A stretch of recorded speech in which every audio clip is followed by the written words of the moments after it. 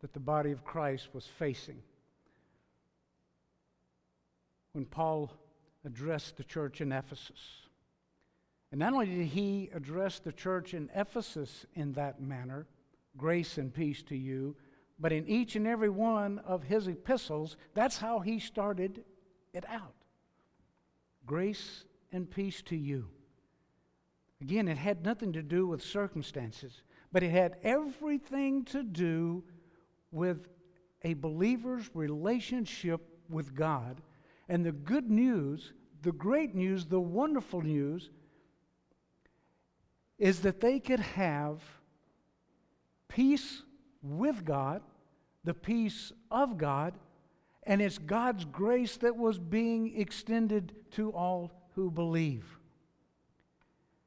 Remember, it was during this time that Paul had told the church in Ephesus that the days are evil. The days are evil. But he still starts out with grace and peace. And as we face perilous times, as our days are evil, the good news, the salutation is grace and peace to you, regardless of the circumstances, regardless of the world's condition, regardless of the turmoil, regardless of the vortex that's swirling all around us and all the different things that are happening. God extends His offer of salvation.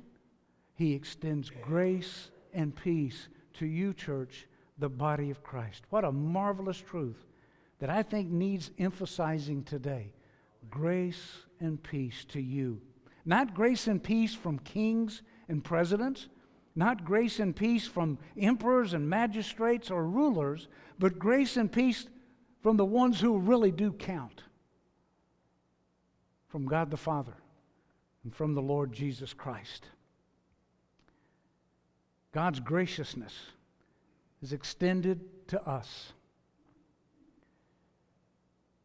So undeserved. There's not a person here that can say, nope, I deserve God's grace. Not a single person here or any place in the world that could say, I deserve God's grace.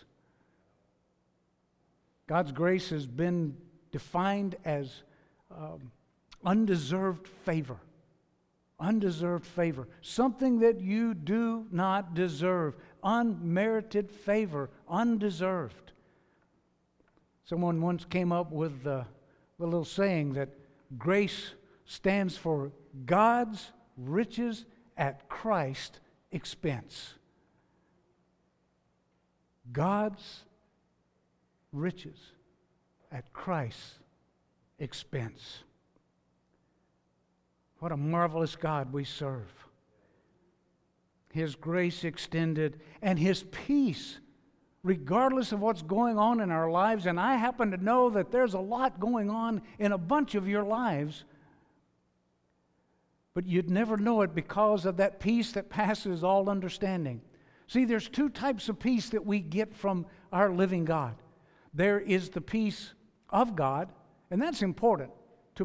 As a believer, we have the promise that regardless of what's going on, regardless of our needs, we can take those prayers, those supplications, we can bring them to the throne of God.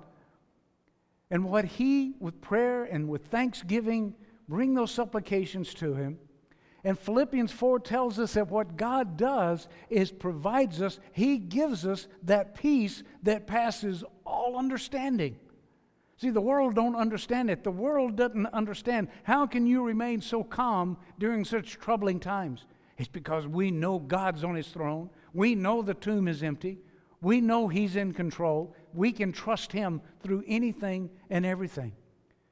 That's the peace of God that you get because you're a believer. You are in Christ. You have that relationship with Him. So you have that peace of God that passes all understanding. But let me tell you, it is the peace with God that I'm most thankful for. That peace that we have with God. And it's especially meaningful when you consider the consequences of being an enemy of God. Right? We have peace with God, no longer enemies. Let me remind you of 3 scriptures. 2 Corinthians chapter 5, verse 11. Knowing therefore the terror of the Lord, we persuade men. Knowing the terror of the Lord. Yes, God is a God of grace. He is a God of mercy. He is a forgiving God. But lost and dying world, let me send you a warning. Hebrews chapter 10, verse 31, it is a fearful thing to fall into the hands of the living God. Yes, God loves you. Yes, He's offering salvation to all who believe by grace through faith today. Revelation 20, verse 15 is the 3rd scripture I want to remind you of why it's not a good thing to be an enemy with God. Revelation chapter 20, verse 15. And whosoever was not found written in the book of life was cast into the lake of fire. Hell is real. People are there this very moment suffering the consequences of their rejection of Christ Jesus. You realize, I hope you realize, that there is not a single individual in hell this moment or who will be in hell that are there because God rejected them. Realize that, right?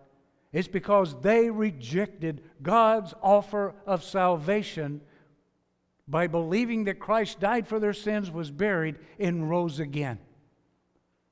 God rejects no one. Matter of fact, one of these days I'm going to come up, write a sermon, present a sermon that talks about the 2 whosoevers. This one, whosoever was not found written in the book of life was cast into the lake of fire. The other one is whosoever will may come. What a contrast. What a contrast. God's invitation is whosoever will. God's will is that none perish. God's not willing that any should perish. It's God's will that all men be saved and come to the knowledge of the truth. But lost man continues to reject, to deny that love of God, that salvation that He offers. Oh, the grace of God. How measureless. Ephesians 2. Turn with me to Ephesians 2.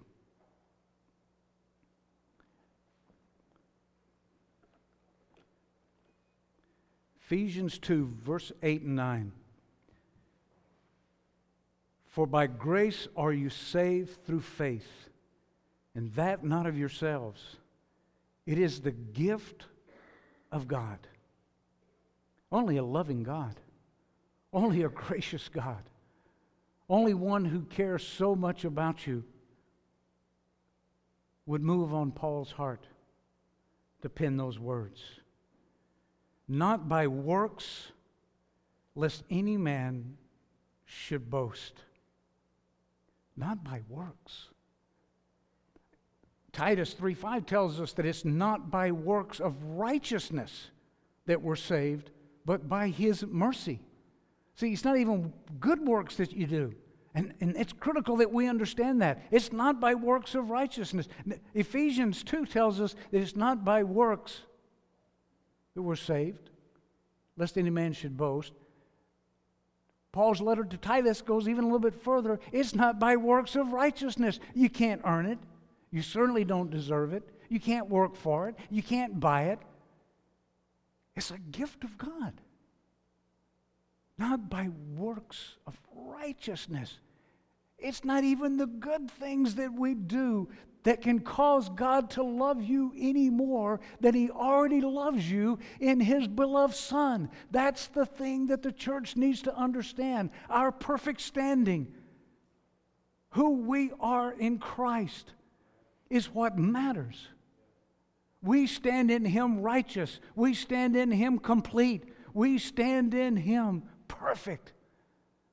That's the salvation that God offers.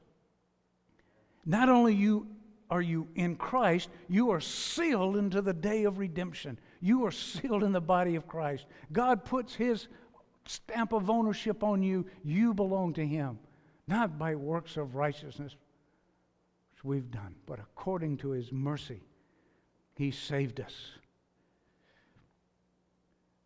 Grace is unmerited favor. That means receiving what you do not deserve. Receiving what you don't deserve.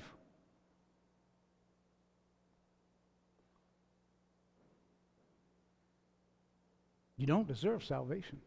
I don't deserve salvation. I deserve condemnation. But because of God's grace, I stand justified in His presence. I don't deserve heaven. I deserve hell. But because of God's grace, I'm going to heaven. I hope to see you there. I'm going to be there. And not because I'm up here preaching, because I'm a sinner saved by grace. What a wonderful Savior we have. I don't deserve to be called a joint heir of Christ, an heir of God, a child of God.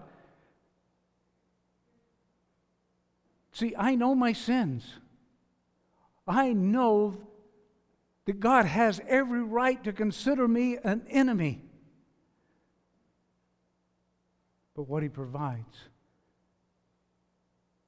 is that invitation to know Him. Have that personal relationship with Him through Christ Jesus. So grace is receiving what you don't deserve. Mercy is not receiving what you deserve. So think of one coin, grace on one side, mercy on the other. Grace is receiving what you don't deserve. Mercy is not receiving what you do deserve. Right? For by grace are you saved through faith, that not of yourselves. It's the gift of God.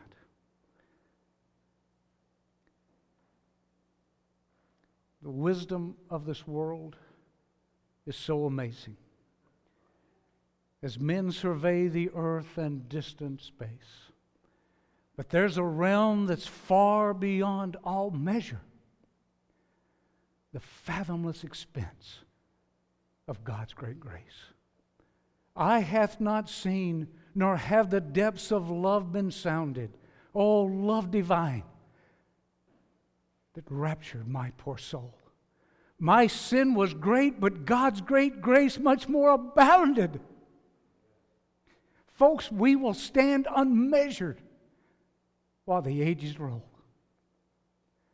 Not because of our works of righteousness, but because of His, Christ Jesus. A scripture that just blows my mind every time I read it. In Romans chapter 5, we're told where sin abounds, grace does what? Much more abound. Can you get your mind around that? Where sin abounds, grace does much more abound. I went to college with a couple of guys. One in particular was a good friend, and he and I used to go round and round all the time because I don't know where he ever heard this. He doesn't believe it now. I mean, he got straightened out. Not by me, but just when we were freshmen in college, we used to have these debates. And he was of the mindset, and evidently others were too, because Paul goes on to tell the church in Rome, where he talked about when sin abounds, grace does much more abound. The next, chapter 6, Paul says, should we then sin that grace may abound? God forbid. Well, I had a friend that believed, hey, what? You know, I really want grace to abound, so I'm going to go out and sin. It blows my mind that people would actually think about that. And I don't want to put any ideas in anybody's head.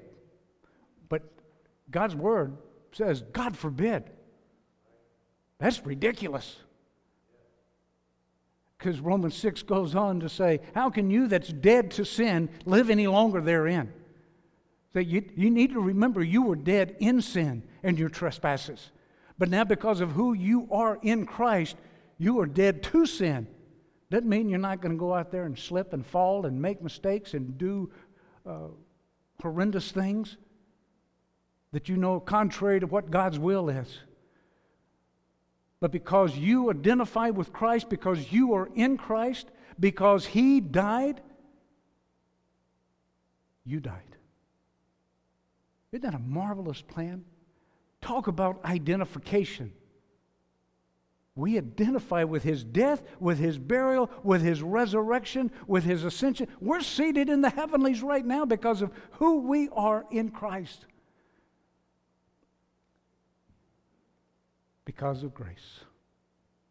Because of grace. Gary mentioned in his sermon just a few weeks ago that most people, and that just, I don't know, this had such an effect on me. I was sitting there listening to it, I confess, in my pajamas. My lazy boy, Faye was in one chair, I was in another, and we were sitting there listening on vacation. And it's much more fun to be here. Yeah, sipping coffee, it's much more fun to be here. But I was listening, and Gary talked about how so many people think of grace, even believers think of grace, as that thing that sort of gets our foot in the door of salvation. And that's all that grace is we get our foot in the door, and Gary, if I'm not paraphrasing you right or quoting you right, straighten me out later. But that's the way it hit me, is people think, well, all grace is if we get our foot in the door, and okay, and then we squeeze in, and then once we're in, we really have to work hard in order to keep from getting kicked out. And that's not true at all.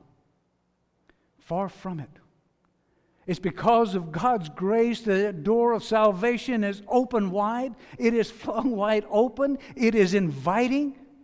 And that is our position in Christ. We are sealed there until the day of redemption, as we just mentioned. And it's all because of grace. And that's why Paul could write to the church in Corinth, today's the day of salvation. Today's the day to get saved. Why? Because the hard work was done by Christ on Calvary's cross. Today's the day of salvation. Why people reject, why they put it off, why don't they trust Christ for that salvation? Get that all-important issue settled today during this present dispensation of the grace of God. It's how God's dealing with man today, in grace, through faith. It's because of God's grace that causes him to recognize the work of Christ on Calvary. As God recognizes the work of Christ on Calvary, and He appropriates it to your account. You stop and think about it, folks. We exchange, He became sin for us. We put our sin over to Him, over on Him. He puts His grace, we get Him in exchange, His righteousness. We give Him our sin. He became sin for us even though He knew no sin, that we might be made the righteousness of God in Christ. What an exchange. And it's all because of God's grace. It's all because of His grace, His love, His mercy, His long-suffering. Look at Galatians chapter 2. Galatians chapter 2, verse 16. Knowing that a man is not justified by the works of the law, but by the faith of Jesus Christ. I can't tell you how important that little preposition "of" is. It's not faith in, because when it talks about faith in, that kind of moves the attention to what man does. What this scripture wants you to do and see clearly, it is because of the faithfulness of Christ Jesus that we stand perfect in Him. It is His work. Knowing that a man is not declared righteous by the works of the law, but by the faith of Jesus Christ. Even we have believed in Jesus Christ. See, the Holy Spirit, making sure we don't get confused, it threw that aspect in there. You have to have faith in Christ to be saved. I understand that. But the only reason your faith has substance, has merit, has the ability to transform is because of the faithfulness of Christ to Calvary's cross. And it's so important that we understand that. That we might be declared righteous, justified by the faith of Christ, and not by works of the law, for by the works of the law shall no flesh be justified. Look at verse 20. I am crucified with Christ. Nevertheless, I live, yet not I, but Christ lives in me. Hallelujah. And the life which I now live in the flesh, I live by the faith of the Son of God, not in the Son of God. What keeps you saved is the faithfulness of Christ Jesus. I live by the faith of the Son of God who loved me and gave Himself for me. Paul says this, what he's teaching them there, he says, this does not frustrate the grace of God. Look at Romans chapter 3. Romans chapter 3. Look at verse 22.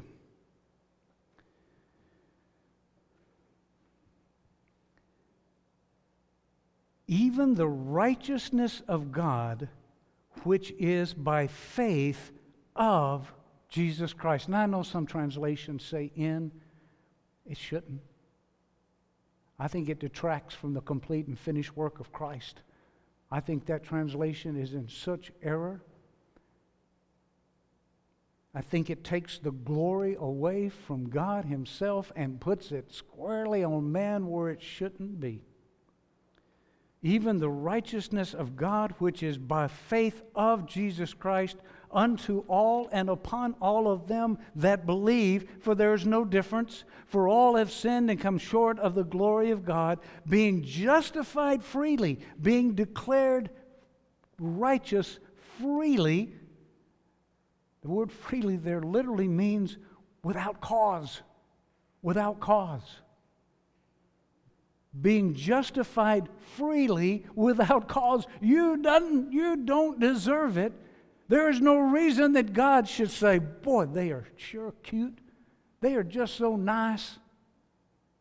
I'm going to forgive them just because they're so nice. There's not a single person here or walking upright in this world today that deserves it. Being justified without cause by His grace through the redemption that is in Christ Jesus. It's based on the merits of Christ's finished work that God can be so gracious, He can be so loving, and He can offer salvation by grace through faith, and that not of yourselves.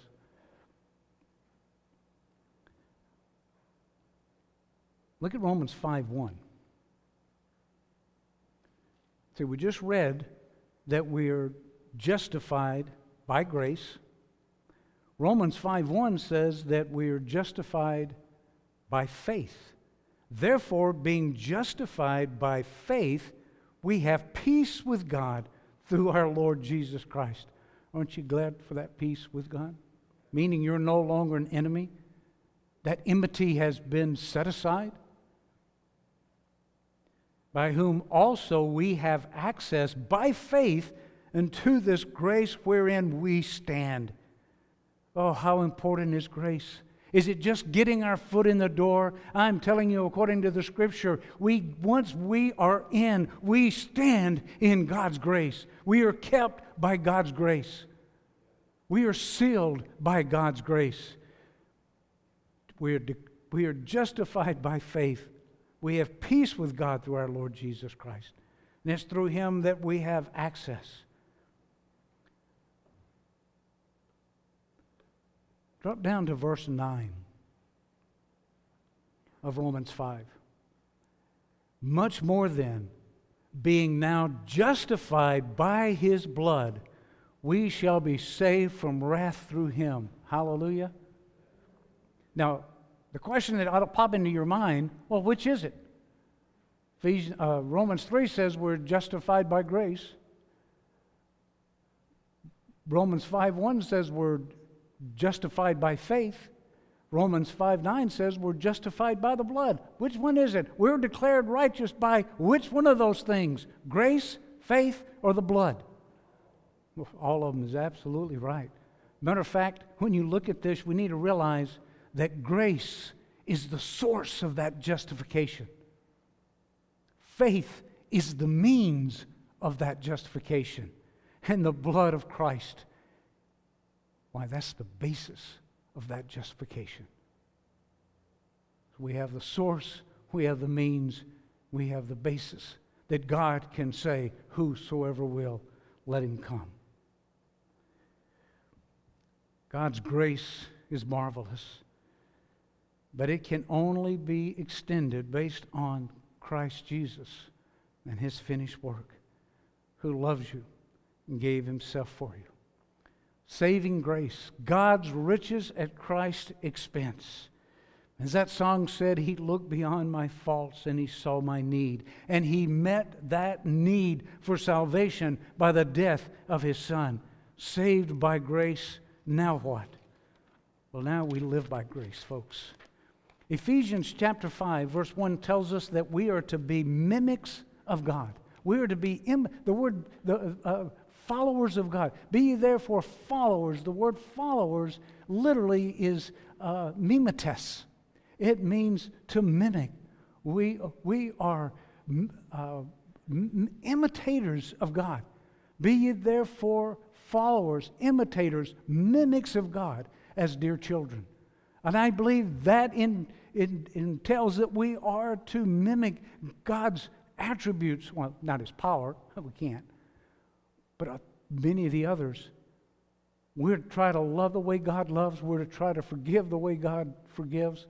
We are to be gracious the way God is gracious. When somebody irritates you, and I dare say we all get irritated easily. I know I do. But what God calls on us to do is to be followers of Him. And if God is gracious, then Christian, we need to be gracious. We are saved by grace, and we are to walk in grace. That needs to be the prevailing attitude of every believer, where we are walking in grace. We are walking in graciousness. And I'm going to tell you something. Christians can be some of the most ungracious folks you ever run across. You know that? Unforgiving, judgmental. Now, folks, I'm not talking about condoning sin. I'm not talking about, hey, we need to condone sin. Accepting lifestyles that are contrary to what the Scriptures teach. I'm not saying that. No, we take a stand. We stand on God's Word. But we do it in love.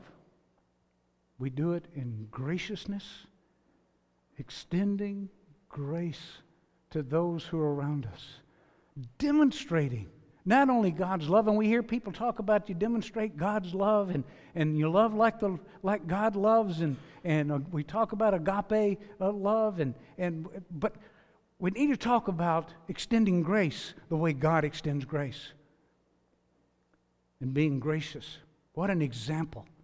Yes, we take a stand, but we're eager to forgive. We're anxious to forgive. We're eager to restore. You know, the church needs to be a place of restoration, not destruction, not condemnation. You're going to hear what God's Word says about sin, and we don't apologize for it.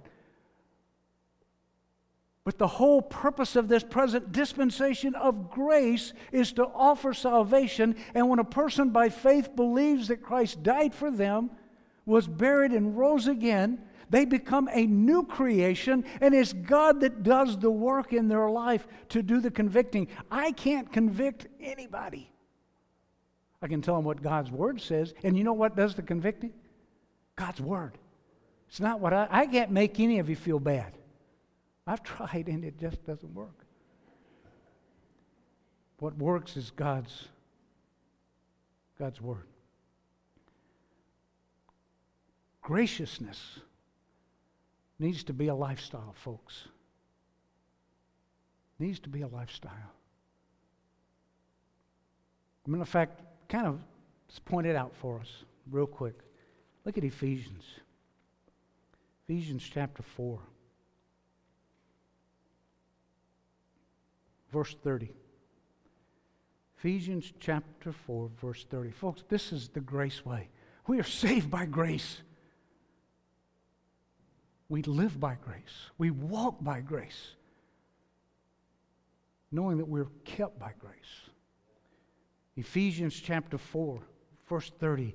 And grieve not the Holy Spirit of God, whereby you are sealed unto the day of redemption.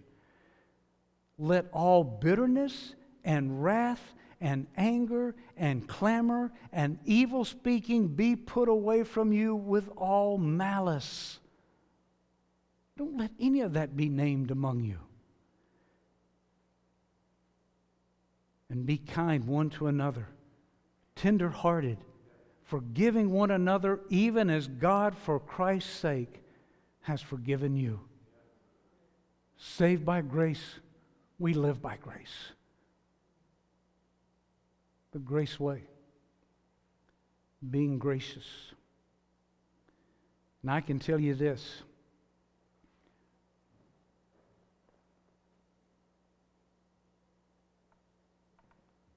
Without grace, I would be so undone. I know my sin. I know what I deserve. But grace. In closing, Tim's going to